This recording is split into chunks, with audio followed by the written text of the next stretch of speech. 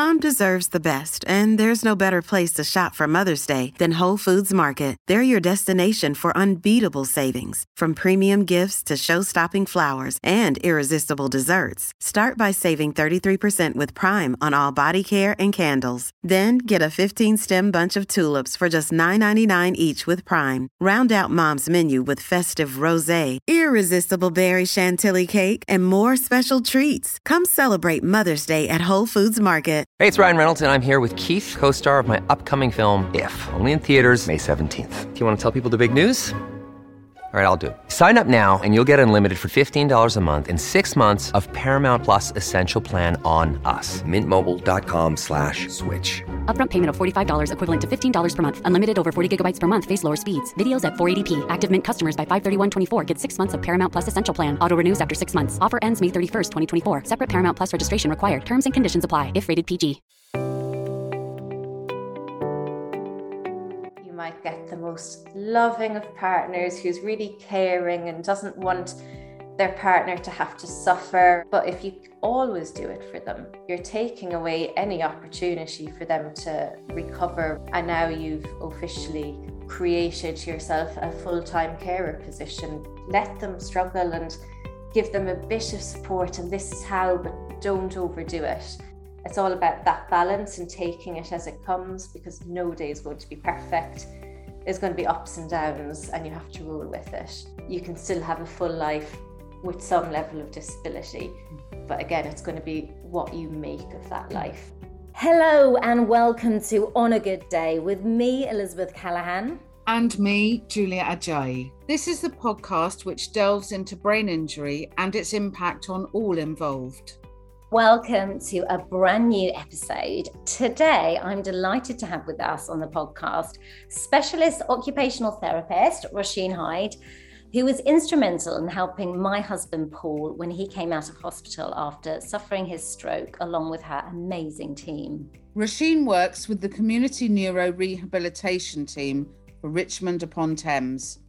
It provides rehab and support to stroke survivors as they settle back at home and integrate into the community. Welcome to the podcast, Roisin. It's so great to have you on here and in person as well, which is always a bonus. I guess, first of all, could you just briefly sum up, for those that may not be aware, the role of a neuro-occupational therapist? No worries. Well, thank you for having me. And I should have expected the question about describing what an occupational therapist is. Yeah.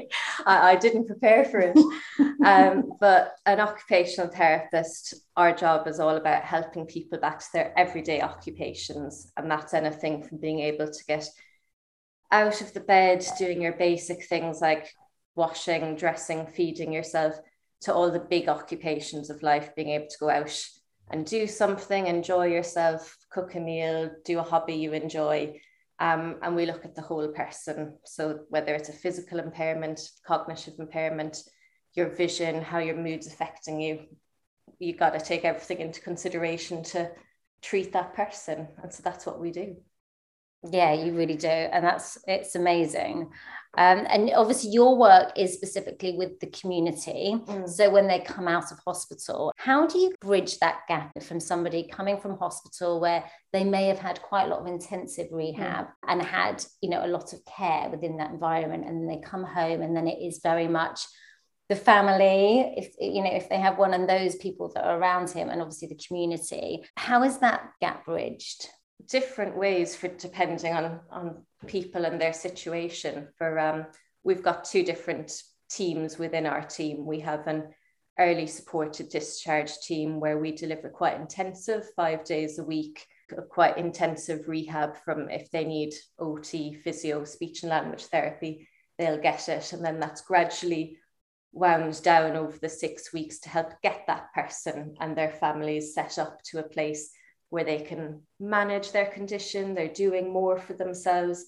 And if there's ongoing goals and need, we're in the lucky position of being able to continue that work with people, as what happened for Paul. We worked with him for much longer than that initial 6 weeks. For other people, if they've already had a good spell of inpatient rehab or they don't need that level of intensity, usually we'd aim to see somebody within 2 weeks of coming out of hospital.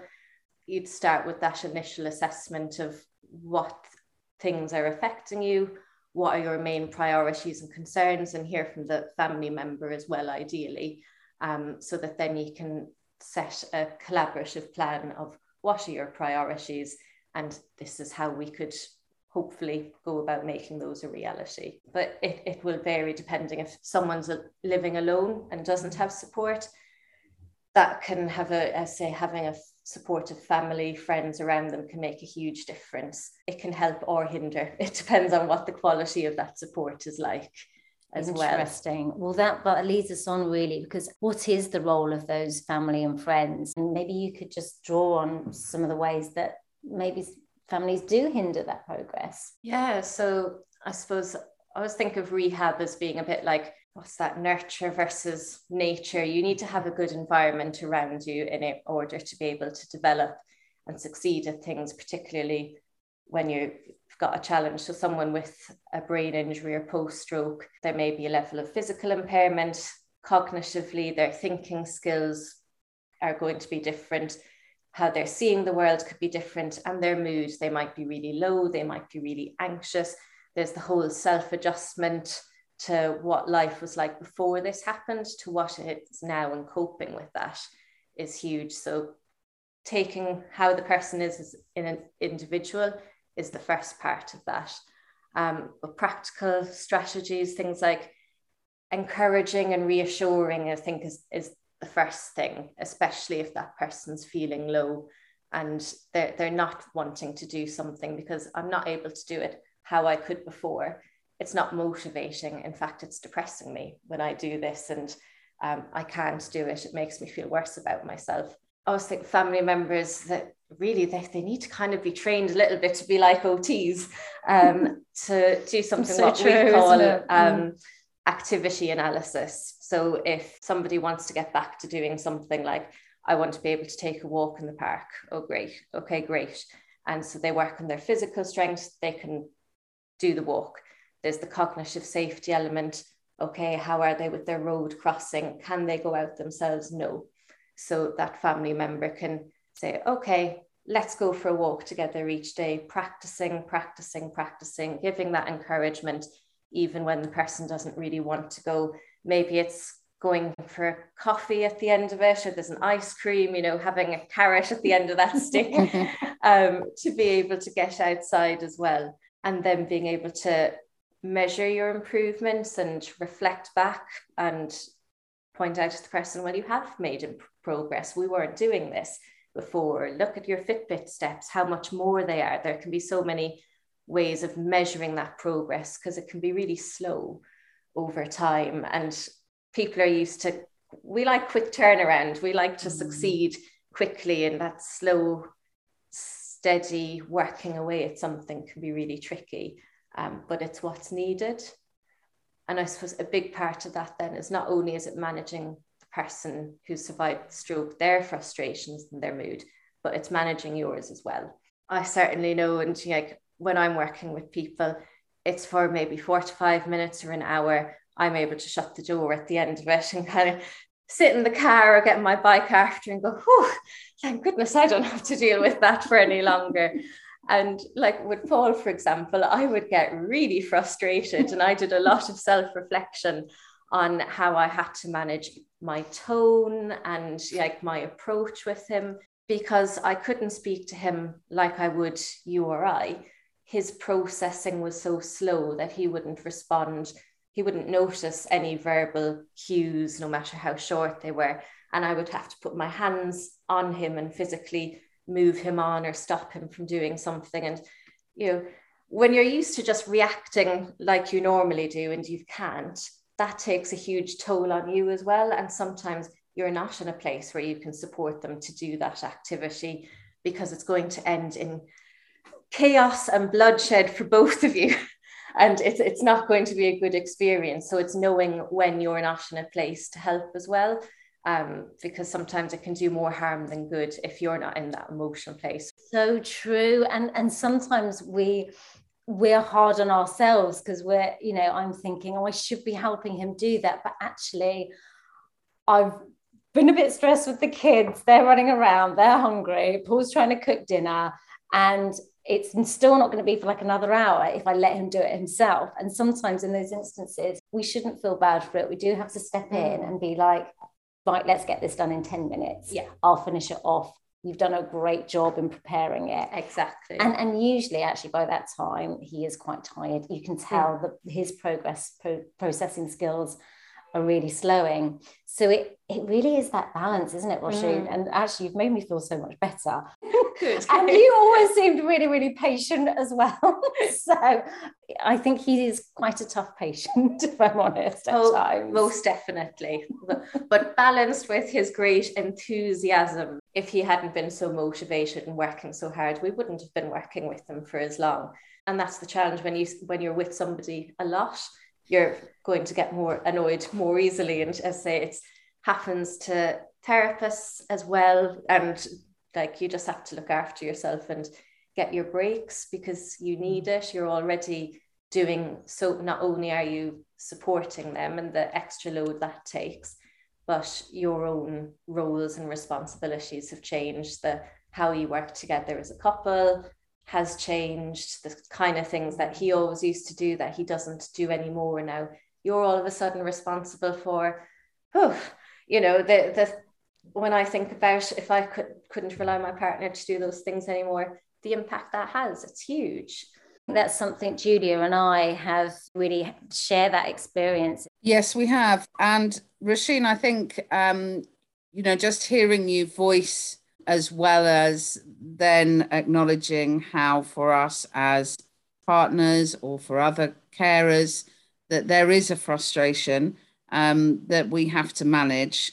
But also, I think the translation of occupational therapy into kind of everyday life and meaningful life. And I think the role that you play as occupational therapists in that transition from hospital to home, but also meaningful activity into everyday life. And it's great to hear you talking about bringing carers, partners along on that journey, because as you say, we're left after you leave for day-to-day activity and have a huge role to play in helping our partners, those people who we're caring for, achieve their best on a day-to-day basis. And I think it took me a while to really understand that occupational therapy was about everyday life. It felt that it was something different. It was a profession. It was something that I had to learn about. Whereas once I realized it's about getting the most out of just everyday life. And with all of its frustrations and all of its challenges and all of its opportunity as well, I think that really helped me. As our listeners will know, my husband had his brain injury 12 years ago. So we're quite a long way down the line. One of the challenges that I'm now finding is how do I support Hector, myself, us as a family unit, to keep pushing those boundaries, to reset new objectives. The home environment is now very familiar, but how do we keep moving forward in a way? What would your advice be on that? Similar to how anyone progresses or moves forwards in life, you have to stop and think about what you want out of your life and what direction it's going in. And that's no different if you're recovering from a brain injury or not.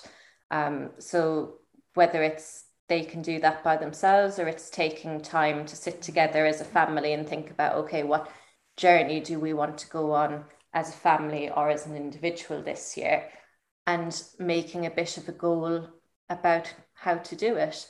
If I want to take up something new, I'm getting into cycling, and the turbo trainer is my plan for this year. So I have a few things lined up for Christmas presents. I've been buying other bits in the black sale.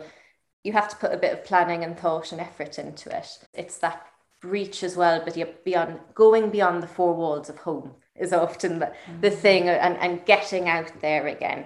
And especially if mobility or access is an issue, or the person's safety and independence going out and about, all those things need to be taken into consideration. I've heard of one past patient recently that he worked in the education sector. Returning to work isn't feasible this moment in time, but his partner arranged for him to visit the local university and give talks to students in healthcare disciplines about his experiences, and such a rewarding experience for him, and he's getting to practice his speech and all those other factors. It's something that's motivating and meaningful to him because he feels he's giving something back and he's contributing. And so it's being creative. I think whether it's a voluntary role, joining, there's the Integrated Neurological Society here in Twickenham, but there's other charitable organisations, and sometimes people have there's a stigma associated with that. People don't like to get involved, or that's for other people, it's not for me, or I don't see myself that way. And all I can say is you don't know until you try. Like anything, trying anything new in life, it's going to be difficult to begin with, but finding an interest outside of the home, and ideally away from the family, so that they are, again, getting a bit of their own identity back and building a new identity of me, myself, now as a stroke survivor, not who I used to be, because that's gone. Same for any of us. We can't be who we were a few years ago. So, yes, I absolutely agree. And I think that sort of giving a refresh to those things, because, we're involved with different organisations and volunteering, but actually resetting some of those objectives, I think, is really good advice.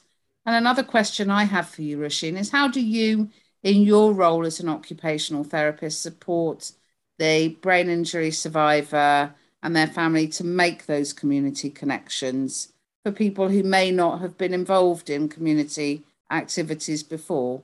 Usually kind of having that conversation and giving information about it. And then I think it's all down to timing. Because many people, especially you're first out of hospital, it can be a bit of information overload. And then when therapy teams are leaving, there could be that sense of abandonment, or it could be, yes, I'm ready. I don't want to be affiliated with any services anymore. I just want to stand on my own 2 feet. And for some people, they're just not ready to take the advice we're wanting to give them or suggesting at the time of coming out of hospital, whether it's mood or anything else. And that's when those charitable organisations can be so valuable further down the line, where someone has reached that level of acceptance or that inner need. There's the desire to change is burning, and they're like, no, something now has to change.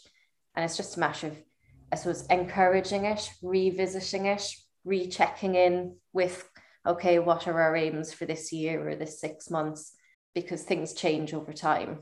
It is so true. I wanted to touch on some research that you did a few years ago about carers and about their experiences of looking after, and that changing kind of roles with looking after a partner. Would you just be able to explain a little bit about what you found? Yeah, so I was very lucky to get a National Institution Health Research funded scholarship. So I got to do a master's for a year and did a small study. So it was just 2 focus groups of people who were partners of stroke survivors. What I really wanted to look at was how their experiences of supporting the stroke survivor to self-manage at home post-stroke. And self-management, very much therapy speak, but self-management is someone's ability and their confidence to look after themselves, help people get more independent in doing something, more confident in doing something, so that they need less encouragement, they need less support.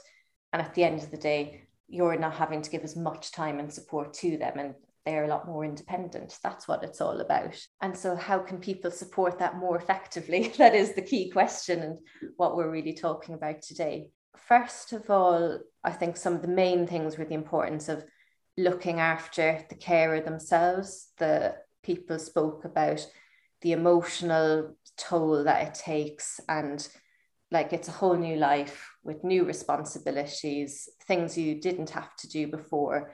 you're responsible for, as well as looking after your partner. And they may not want to be looked after. They may not make it easy for you either. So depending on the level of impairment, the level of insight, their mood, like that's going to be really variable. But really the fact that it will take its toll no matter what the situation is, it's going to have an impact on you. You need to look after yourself and take breaks. And it's so important to don't just take it all on yourself. Look at what's out there. I say timing can be everything about getting those supports, but find out about them and get those breaks, and where can you ship them off to so that you can get a few hours. That can be really important. People found that to support the person with the stroke and giving encouragement and reassurance was really important. Adapting and finding new activities if the previous hobbies couldn't be engaged with. And sometimes you just have to help or take over when needed, like you were saying for the dinner, because it's all a balance. You can set them up as much as you can, but sometimes time isn't in your favor, or they're having a bad day and they're getting frustration. So it's all about that balance and taking it as it comes, because no day is going to be perfect. There's going to be ups and downs, and you have to roll with it. And that was something a lot of people reflected on, that sometimes just doing it yourself is easier and taking over. And that can be one of the things I mentioned earlier about how families can hinder people's recovery. So if you might get the most loving of partners who's really caring and doesn't want their partner to have to suffer or have the frustration of not being able to do something. But if you always do it for them, you're taking away any opportunity for them to recover or rebuild a skill or an independence themselves, and you're limiting them. And we often will have long conversations where we're like begging and pleading with family members to please just let them do it, let them struggle and give them a bit of support. And this is how, but don't overdo it, because you can end in a situation where the person is happy to be helped, doesn't really make any effort to initiate themselves. And now you've officially created yourself a full-time carer position because you've disabled them from coming out of that situation. It can be a missed opportunity that can be very hard to get out of again. Absolutely. Yeah, I'm probably more the other way, if I'm honest. I always admired that. Because I'm like, oh, she's letting him off. I was like, well, he's got to do it. And that's a phrase we use as well in rehab, is positive risk taking. Because sometimes the negative consequences that's having on the person's mood or their long-term ability to live life is less inconsequential about, okay, they may walk into a lamppost, or if they, there's your traffic is always a concern, but it's like you've done all that practice in advance to make sure that they're looking when they're crossing the road, and then they just have to start going out and then they're okay. The worst usually doesn't happen. You'll find it's already happened. You're in this situation. Exactly. It's like with everyday life with children, you have to make mistakes, and you have to learn from them, and the only way they're gonna learn and grow is by making hopefully small mistakes but then growing from that and building upon it and keeping that learning going. It's a journey that I think is also always changing, isn't it? And that's being open to that change is really important. I remember when Hector was first going into a shop on his own, and he really struggled to choose anything. When faced with, for example, a rack of clothes to choose a jumper, it was so overwhelming. He really couldn't choose. He didn't understand almost what he was faced with. Yet here we are 12 years on, and just before Christmas with this timing of this podcast, and he gave us all a present, myself and our two children, of some M&S Christmas pajamas that he'd chosen for us all. So we've now all got matching pajamas. I just thought, wow, what a great achievement, what a great milestone, what a lovely present. And he made all of those choices about that himself independently. And I think celebrating those kind of milestones and journey is just part of it for me as well. Well, it's like what Roisin was saying earlier about having that measurable comparison, isn't it, of how far their journey has come. So from him not being completely overwhelmed to being able to go out and choose, and, you know, you actually liking them as well, you know. So and I think with Paul, sometimes he does get a little bit in his head comparing himself to the old Paul, when actually what he's achieved over the last few years has been immense. They have to give themselves credit for that. And it's easy to forget sometimes. It's, well, look where you were last year, or look where you were even 6 months ago. And really celebrate those small successes. And for us as families to celebrate that too, I think. And Roisin, you were talking about the role of carers and the importance of us looking after ourselves. And I think that part of that is recognising how far we've come too with those challenges, both in the support and in the letting go, and in the managing to all be together as a family and work some of those things out. And I know that's not always possible for all people, and things do change over time, but I do celebrate the fact that we've been able to do that as well. Is there any particular traits, actually? So it's like I was going to ask, and I think we have touched upon this. Is there any particular traits that an individual has, or circumstances or environments in which the patients do tend to progress better? Yeah, there's definitely a couple of different factors. I think one is primarily it's the person's own motivation and drive to recover, and that's going to be totally individual, depend on how you're reacting to the circumstances, what your mood and resilience was like before, and what your disposition was like before, because some people are glass half full and some people are glass half empty. So that's one aspect.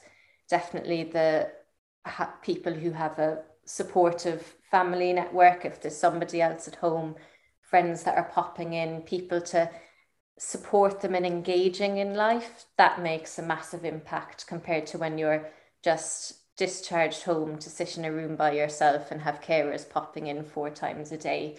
It's not the most stimulating of environments that anyone is going to thrive in. I always think people who lived life fully and well before their injury are, again, they're more likely to be that type of person who's going to work hard no matter what, and just take the challenges and continue on fighting them. And because they want to get back to life, they've enjoyed living it, and they often will have those interests and activities, those meaningful occupations that they want to get back to. Whereas someone whose life was, well, I went to work and then I got home and I sat in front of the telly, they can do that now.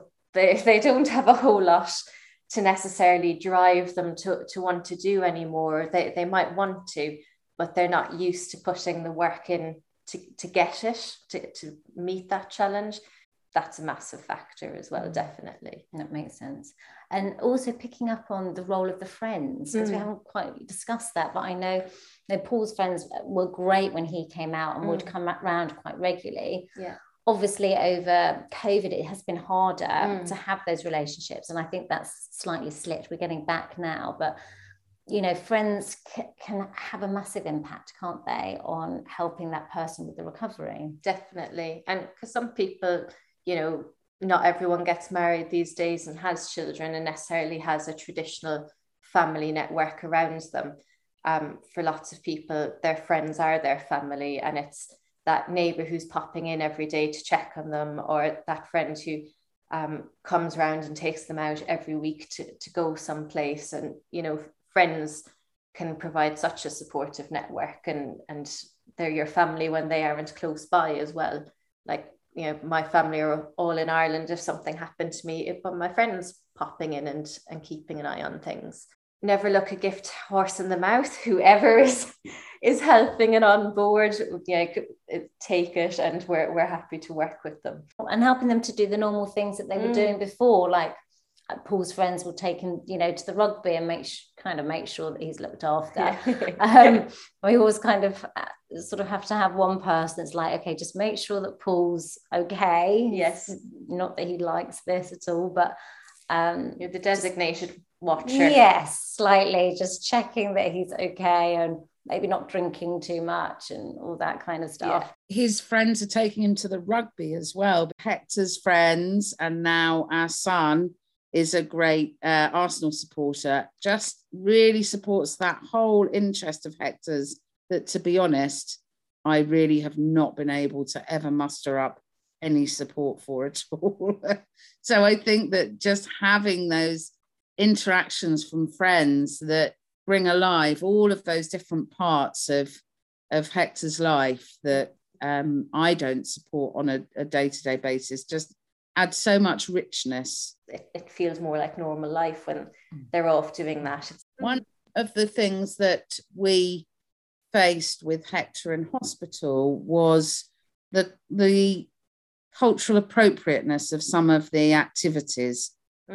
With cooking, for example, Hector cooks Nigerian food, and so the OT in the hospital was great at inviting him to bring in a range of ingredients that we had at home so that he could try and cook. But then when we got them to the hospital, actually, because of health and safety, he wasn't allowed to use the crayfish and the agouti that had been bought in and the palm oil.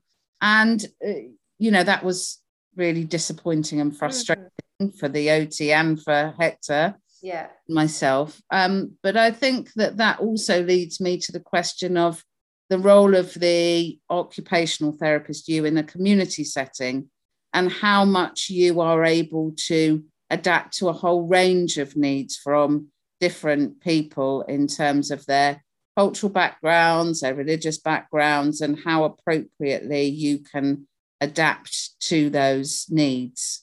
Absolutely. I think being at home is such a better environment compared to being in hospital. And it's once you're home, obviously that rehab and hospital is very important and gets people to that place, but you're limited in what you can do and where you can do it. And it's often just really, as you say, basic self-care tasks, washing, dressing, making cups of tea, making toast. Fair play to the OT. She's my kind of girl trying to get him cooking his own kind of stuff. But yes, then you run into the red tape in the hospitals of health and safety, and the positive risk taking can be more challenging.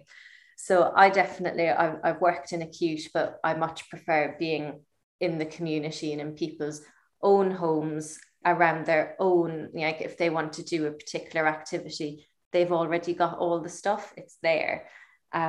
And we can just be so creative in what we work on with people. Like I had someone this year who, as part of her kind of work hardening and getting ready for back to work, one of her jobs was a yoga instructor. So I got her planning a yoga class, and that she would then teach me a yoga class. And because I enjoy yoga, I would be able to ascertain, was she teaching me effectively or not? And, again, it was an activity analysis. Luckily, it was something I enjoyed as well as something that was meaningful for her.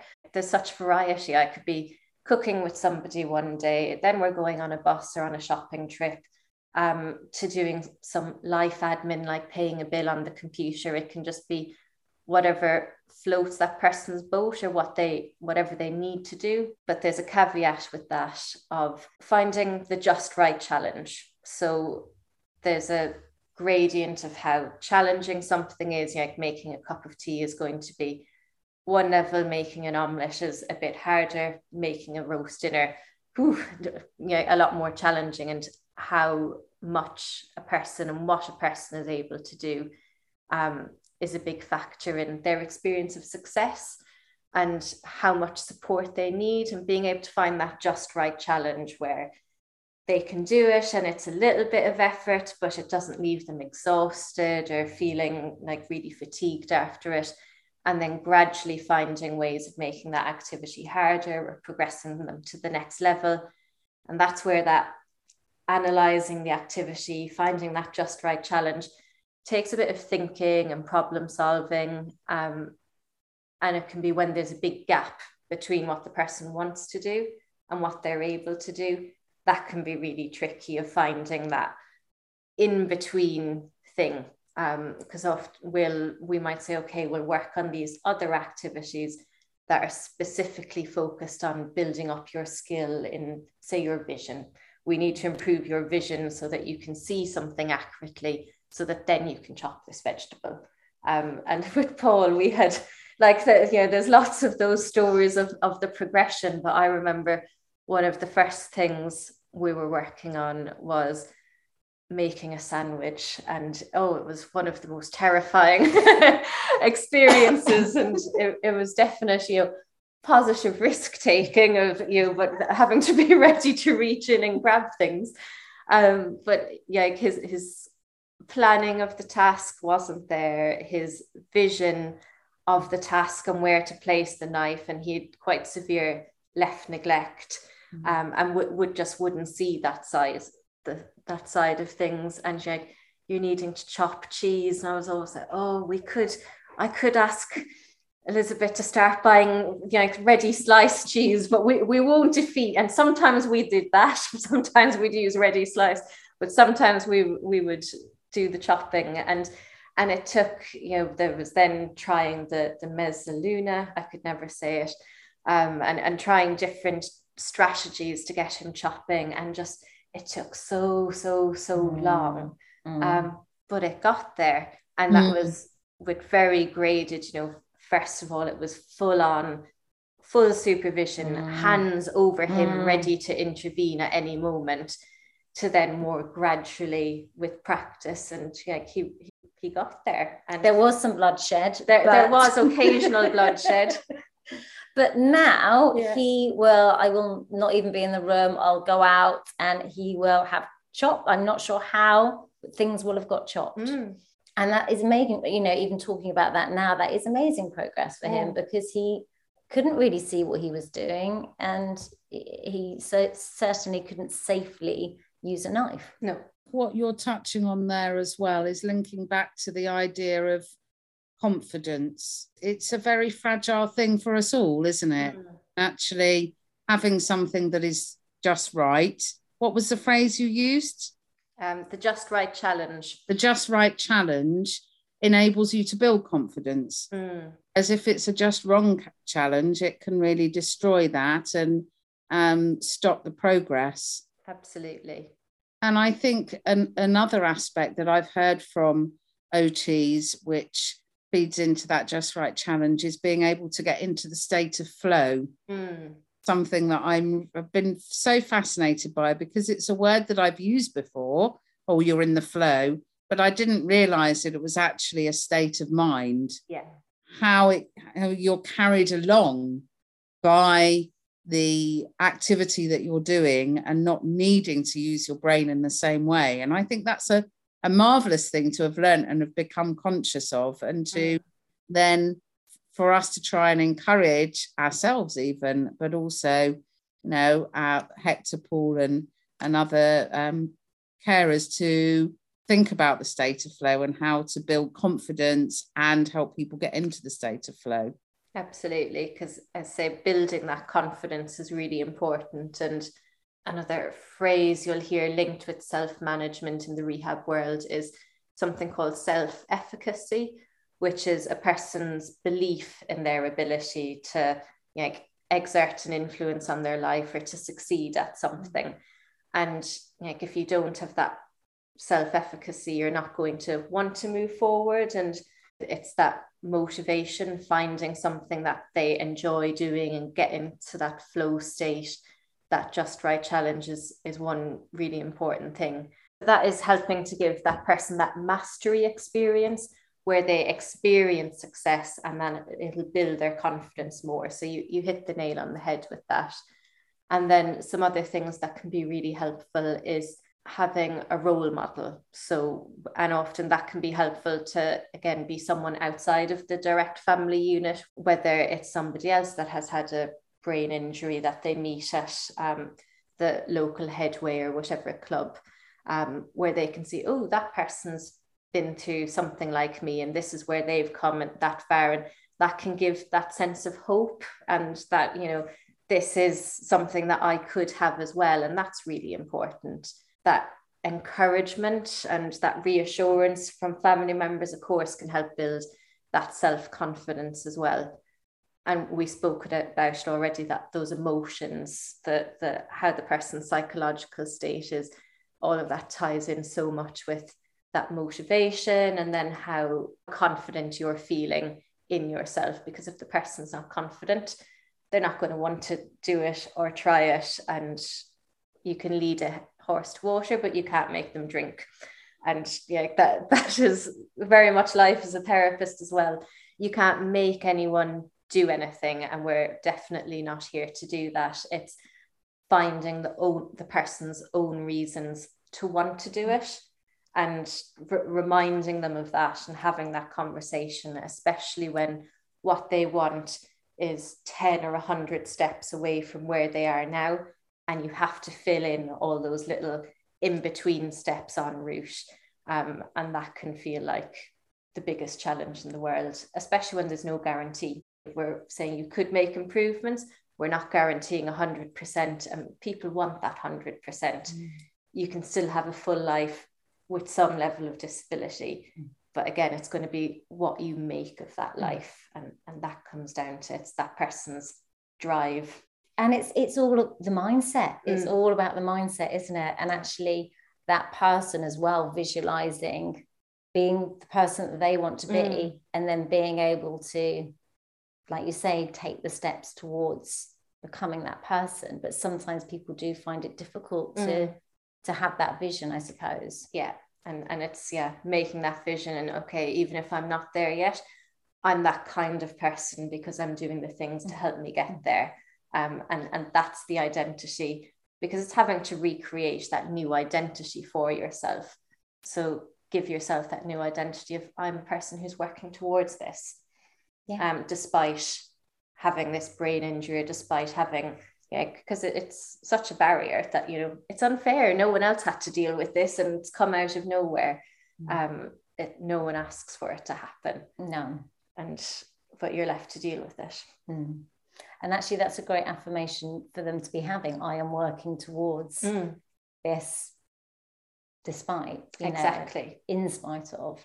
And, you know, there's great power in that, because being able to achieve things after having a brain injury, it's hard work. It is hard work, and it's repetitious. It's not fun necessarily, is it? It's the same thing every day, but each time getting better, and kind of knowing that they are going to get better, you know, with that, and we'll be making progress.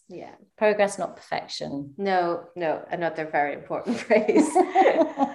Absolutely. Oh, Roisin, it's been an absolute joy to have you on. Julie, have you got anything else to add? I think that I really want to try and remember some of those phrases that you've said. Positive risk taking is one that's really standing out for me. And Hector loves a bit of risk taking, but there's not too much of that goes on. And I think that I'm going to explore that a bit more. Do think about fairground rides. They kind of come to mind, because I just think some of that adrenaline, you know, that feeling of adrenaline, and how you get that level of excitement, even momentarily. I'm really interested at how we explore that as a kind of next step as well. But I think from hearing you today, I'm also going to take away from that just a bit of a refresh on objectives and family planning. And thank you. It's been so helpful, and just shows that it's a constantly evolving process. That's an active one that we need to keep involved with all the time. So thank you. Thank you so much, Roisin. And I know our listeners are going to get so much from this. so much value to take away. So thank you. Yeah, very welcome. And thank you both. And yeah, it's thanks to all the people that I've worked with over the years that have, I say, influenced my thinking to the viewpoints that I have today. And it's all learning from who I've worked with. So thanks to them as well. And I'd be interested to hear what's Hector's positive risk of the month, perhaps. Maybe he'll have Yes. We'll revisit. We'll do a podcast session on going on fairground rides. Yes. Great. Oh, thank you, Roisin. Thank you. Hi, my name is Kay Adams, and to be honest, I'm not so good with the ageing process, so I enlisted my old chum, the filter-free Cara McKenzie, to advise. Could you imagine being a porn star? The room would need to be really hot for me to strip off. To be honest, she's not much help, but she is rather amusing. And along with some great guests, Joe Brand, Andy Oliver, Anton Dubeck, Ruth Langsford and Craig Revel-Horwood, darling, we are learning how to be 60. Listen wherever you get your podcasts.